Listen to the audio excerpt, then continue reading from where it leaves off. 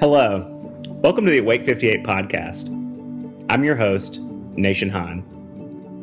If you know me, you know that I love to travel the highways and byways of North Carolina, back roads and dirt roads alike, in search of the next great barbecue restaurant, dipped fried chicken like at Keaton's, herring shacks like the Cypress Grill, or anything in between. At ednc.org, we try our best to lift up the stories of community leaders, the issues of community members.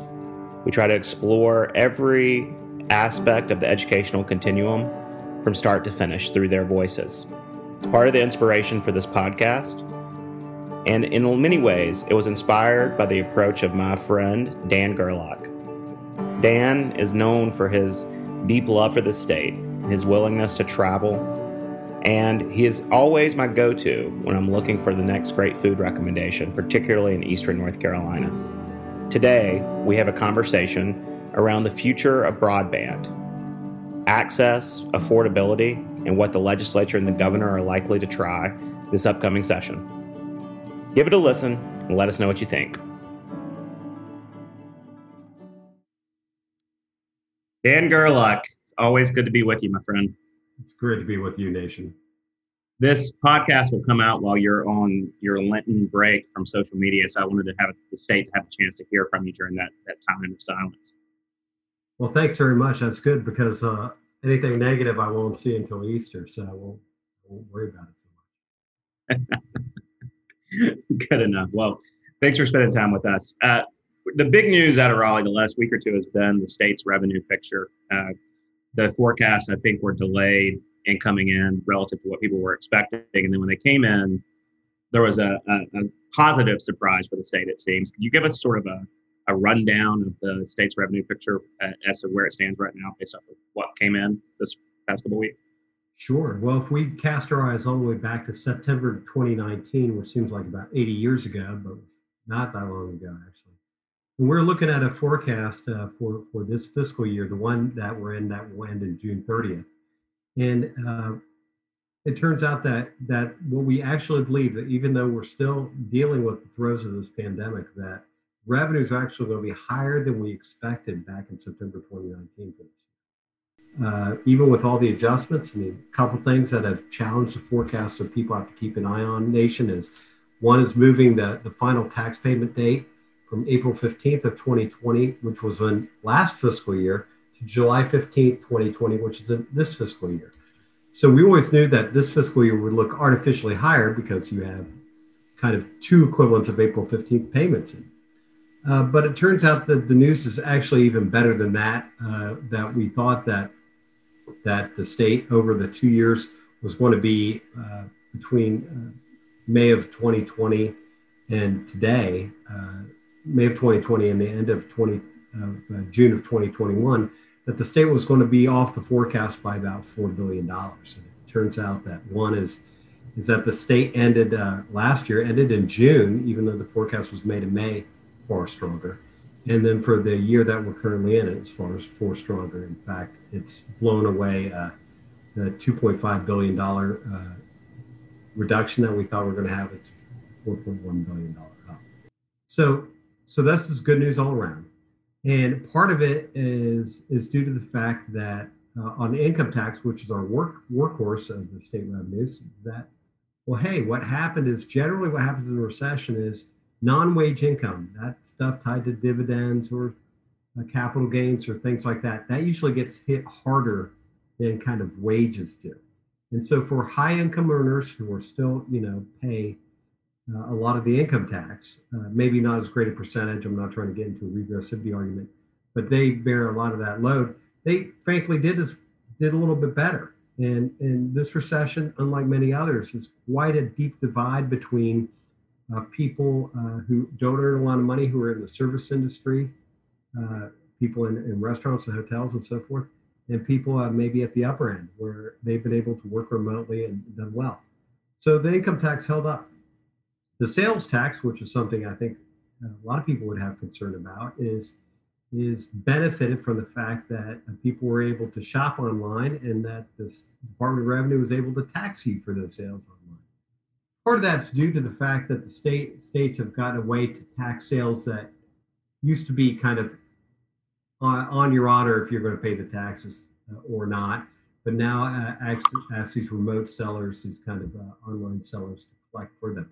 So that's part of the answer. But part of the answer is, frankly, that some of this has shifted online. And so, frankly, the growth in online sales from 7% of our sales tax base to 11% of our tax base year to year, 2019 compared to 2020, nation, the growth in that was more than compensated for all the net growth in the sales tax overall. In other words, the growth in online sales exceeded everybody else. If you didn't have that growth in online sales, if that would have been completely flat, our sales tax collections would have been negative this year, mainly due to the fact that if you look at the restaurants, the taverns, the hotels, those tax revenues are down 20 to 30%. So our sales tax revenues are net up, but when you look at different sectors, nation, it's really quite a different story. But overall positive. So the individual income and sales taxes, which make up over 80% of our tax base, are very healthy. Where we've seen some revenue decline is in the treasurer's investment income. It's not any fault of the treasurer, it's just the fact that interest rates have gone at zero. And so those interest rates on the kind of that short-term balances would generate about $12 million a month, and now it's not generating maybe 20% of that. So that's a kind of a negative side to that. But basically, our revenue side is strong. The vaccines are taking hold, and overall, it seems to be doing well. I think, as people have well attributed to, the fact is when the federal government reacted more quickly to this recession than they had in other recessions, with the stimulus payments, with the paycheck protection loans, forgivable loans, and so forth, it's really made the difference. So that's why we're in a much healthier situation. And let me pivot, if I might. The fact that it's not only the revenue side of the equation looks good. And so part of the equation is, well, what does the spending side look like? And when the General Assembly left town after enacting some adjustments to the budget last year, basically it looked like our general fund budget was going to be slightly higher year to year. Now, throughout the first 7 months, through the end of January this year, our spending is actually about $950 million lower than it was last year. And so if that trend continues, and it may, then the state will end up with a lot of money left over that it had budgeted to spend, but it didn't spend. So that is further good news. A lot of that is due to the fact that the coronavirus relief fund money that the federal government provided was able to provide for some expenses that people who are paid out of the state general fund before were now doing kind of COVID-related stuff. And so we paid them with COVID-related money. But of course, that can't continue forever. In addition, the federal government provided an additional higher percentage of the Medicaid program, which is traditionally split between the state and local, the federal and state governments, picked up a far bigger share of that. So that Medicaid program is a big item in our state budget. So even a few percentage points makes a lot of difference. I know that predictions in February often are a little bit of a fool's errand given the vagaries and the length of a long session. But given that, you had to guess, I mean, what are some of your thoughts about where some of the revenue that's come in beyond the amount forecasted might go, especially given, like you said, the relatively strong state cash position, the possible additive federal dollars that we expect to come in. Yeah. Obviously, we're not asking to predict where every penny goes, but what are some of the big ticket items you think may end up?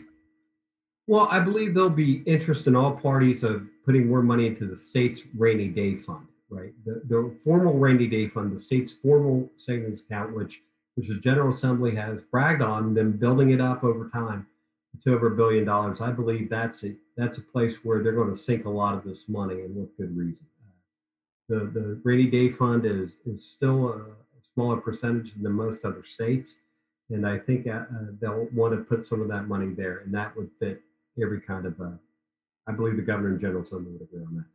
I believe there'd be a lot of money spent on repair and renovation of state facilities, including university facilities, things that aren't sexy at all, but kind of fixing what we have rather than build shiny new things. The university system, the Board of Governors voted, may have already voted today as we tape this, nation, to offer about roughly $1 billion in capital ideas. And I believe a lot of that will get done because a lot of that is repair and renovation. It's kind of the meat and potatoes of infrastructure. Probably some more money into natural disaster funding reserves as well, would be my thought. So those would be some areas. Then I think some of the big infrastructure areas, as I mentioned, as we were talking about with some of your colleagues earlier, we talked about broadband. And I think broadband is the kind of thing where the General Assembly has provided, you know, $30-40 million a year through the GREAT program for some broadband expansion, but there's probably a lot more demand, a lot more need than they had dollars in that. And so that's one type of infrastructure that would benefit a lot of things.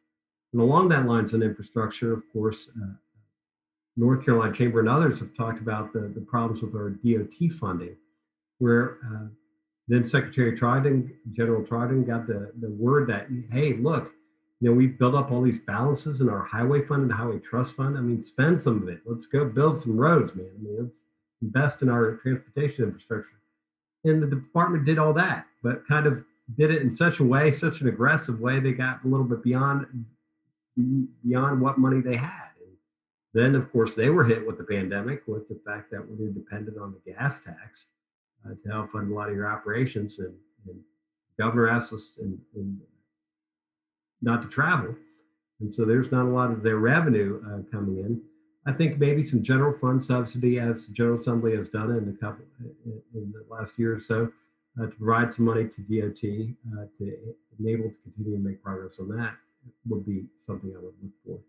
And the third thing is I think on kind of relief issues, the Restaurant and Lodging Association has a proposal to help them because, as we mentioned, when you look at the revenue targeting, obviously they're the sector overall that's hit the hardest. And so they're looking for some relief, and they had asked for a substantial amount of money, and people probably said, oh my gosh, what were you thinking? Well, that number may look a little more realistic to help bridge these entities to the other side. And I would say too, that on Paycheck Protection Program loans, that one of the things that you benefit from is if you're a business that got that under federal law, your income, that amount of that loan, if it's forgiven, is tax-free income to you. And in December, the U.S. Congress and President Trump signed the law that you could deduct those expenses. Also, you could deduct those expenses. Deduct those expenses, excuse me, to allow you to benefit from that. I think back in the spring, the General Assembly said, well, you know, we will allow you to deduct the income, but maybe not the expenses too. That doesn't seem quite right to us. But because mainly there's about $13 billion in the first round of a Paycheck Protection Program loans, and that's a big number. But I see there's some bills dropped in to help businesses get that treatment too. But that's several $100 million. So I think to some, building up reserves, I think building up the infrastructure, I think building up the kind of these one-time kind of tax benefits for some businesses hurt by it may be all in order. One of the big ticket items that I think a lot of people are interested in is broadband and particularly broadband expansion, given the state of play for the state during the pandemic. What do you see? I mean, what do you see as the likelihood of, I guess, a big move on broadband, either on the part of the governor or the legislature? And you know, let's even look beyond broadband to digital access. And then do you see hope for a bipartisan, you know, consensus to emerge or a big idea to emerge? Well, I'm certainly hopeful that, right? Bipartisan consensus to arrive on a variety of policy fronts. That would be something that I think we would all enjoy. And the fact is that there's money there for it. I mean, not only, you alluded to this briefly earlier, Nation, but we talked about the state money available. The fact is that the United States Congress is right now debating a $1.9 trillion coronavirus relief bill that have passed in the form it is in the House committee, at least House Oversight and Reform Committee. That would provide another $5.7 billion to North Carolina state government, as well as relief to every single county and every single municipality in the state in a non-trivial rate. So I think that's That's a big deal. And it's going to be a challenge of where do you put that? Who is ready to handle that money? I mean, that's part of the issue is if you allocate that money, how long will it take you to actually spend that money wisely? How will be able to go through the agency and go you build your building or your fiber or what have you? That's, I think, the big question. But yeah, I think broadband would be a priority. It has been for the last few years. And it seems like, given the prioritization, I mean, there's rumblings and a lot of conversation around what the governor's play might be here. I mean, pulling out your crystal ball, I mean, we would assume it's part of Cooper's agenda for the year. I mean, do you think that's true? And what do you think his play might be? I think it's yes. Yes, I think Governor Cooper will be very aggressive on broadband, and I think his play will be put a lot of resources into it. I mean, I don't know, I think they've got a lot of people for the broadband infrastructure office. The governor has some policy people working on this, and the state budget office is working hard on this. So he's got a lot of his team working on this right now, and I expect it to be a very aggressive proposal. And I think along the lines of we need this infrastructure to undergird our two big things we do, two of the bigger things we do in the state, which is education and healthcare. So I expect an aggressive move out of the government. Are there other areas, where you think there might be some bipartisan consensus emerge this session where there might be some big plays? I mean, and what do you think the governor's or the legislature's willingness is to go big here with Governor Cooper? Well, they have the resources to do it. And I think putting money into the thing that I outlined, I think would have bipartisan interest, if not bipartisan support. I think probably bonuses, I would add, but I think it's well documented by other people about the idea of bonuses for various state employees, teachers, and so forth, for sure. But I think one of the things is right now, if you see these kind of numbers, and I'm a budget, 25 years of budget guy, I'm thinking something's going to bad happen, right? I mean, this can't be right.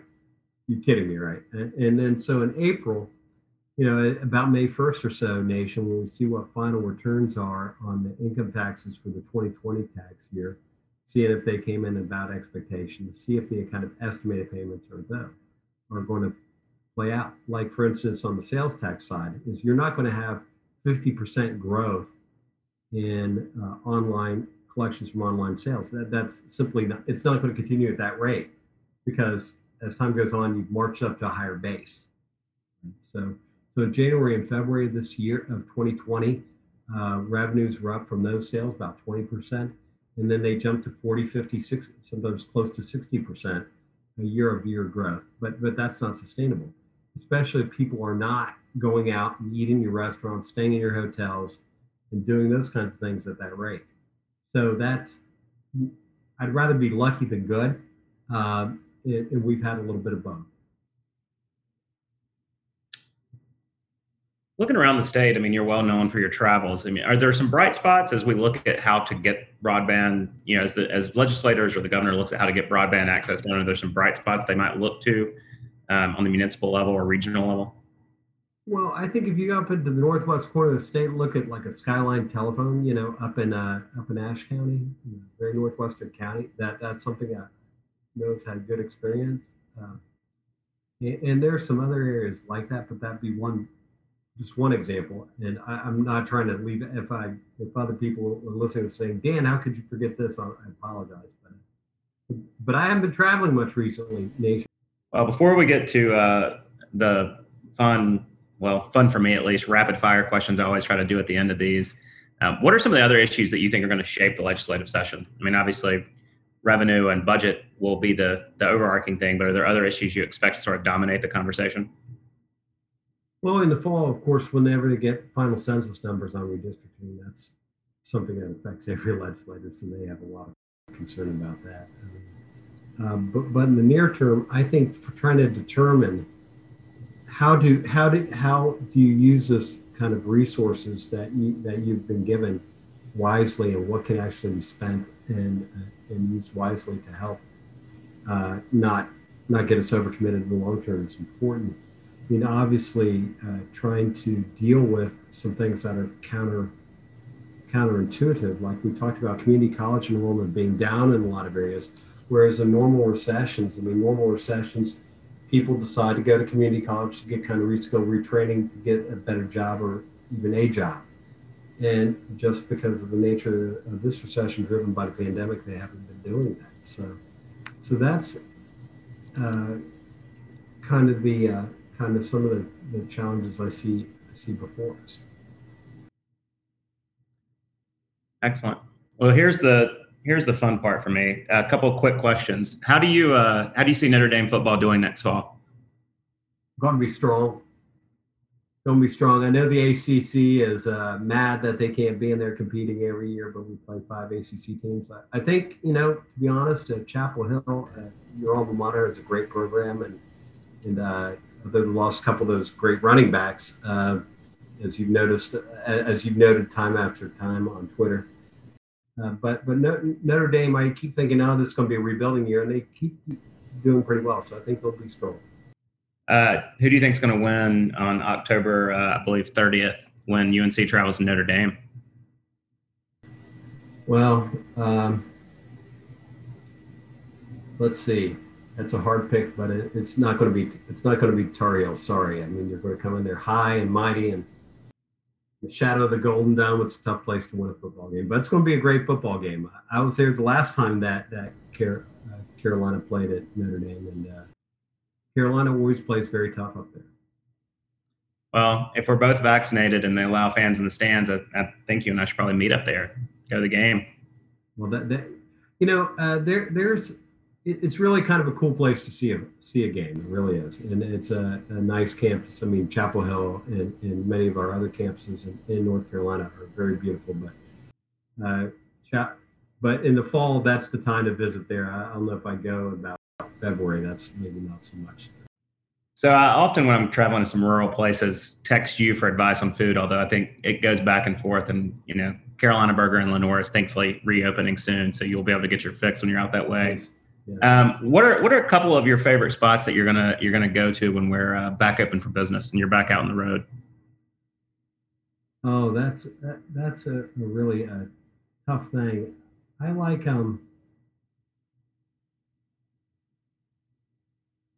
Well, I think going to Bee's Barbecue in Greenville. I mean, come on, why not? I mean, of course. So that's a place. Wilbur's is reopened, and I'm so hype about that down in Goldsboro. I mean, that's excellent.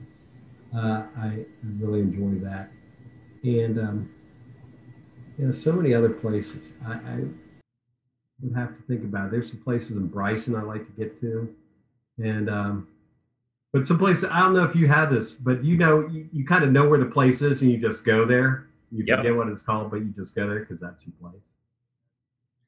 That's kind of how I like to do it. There's a place in Wyville that I discovered a few months ago that I'm now keep telling people it's really good. Just go to downtown and look for a largely abandoned strip mall and you'll find your way to this restaurant. So but I think, I know, in Morganton, Asian Fusion, of course, forever is a great place to go. I like that a lot. I hit that when I go to Morganton. And what's is it Root and Vine, also Morganton. Highly recommend it. It is a classic. Well, thanks for talking to us today. Looking forward to having you back on Twitter. And you'll see some tweets come in your way tagging you when this podcast goes live. So you'll be able to look back on it then. But see, be merciful because we're going to turn on Easter. Well, maybe not on first thing on Easter, but after that. Thanks for your time. I appreciate you having me on. As always, thank you for listening to the Wake 58 podcast. For more community college content, our latest stories, research from across the state, or information that you can use in your daily life, check us out at ednc.org. If you have ideas for topics, people we ought to interview, or stories that we ought to tell, feel free to tweet us at Awake58NC. That's Awake58NC on Twitter. Thank you so much for being part of our Awake 58 community. And thank you as always, for taking time out of your day to listen to the stories from across the community college spectrum and across the state.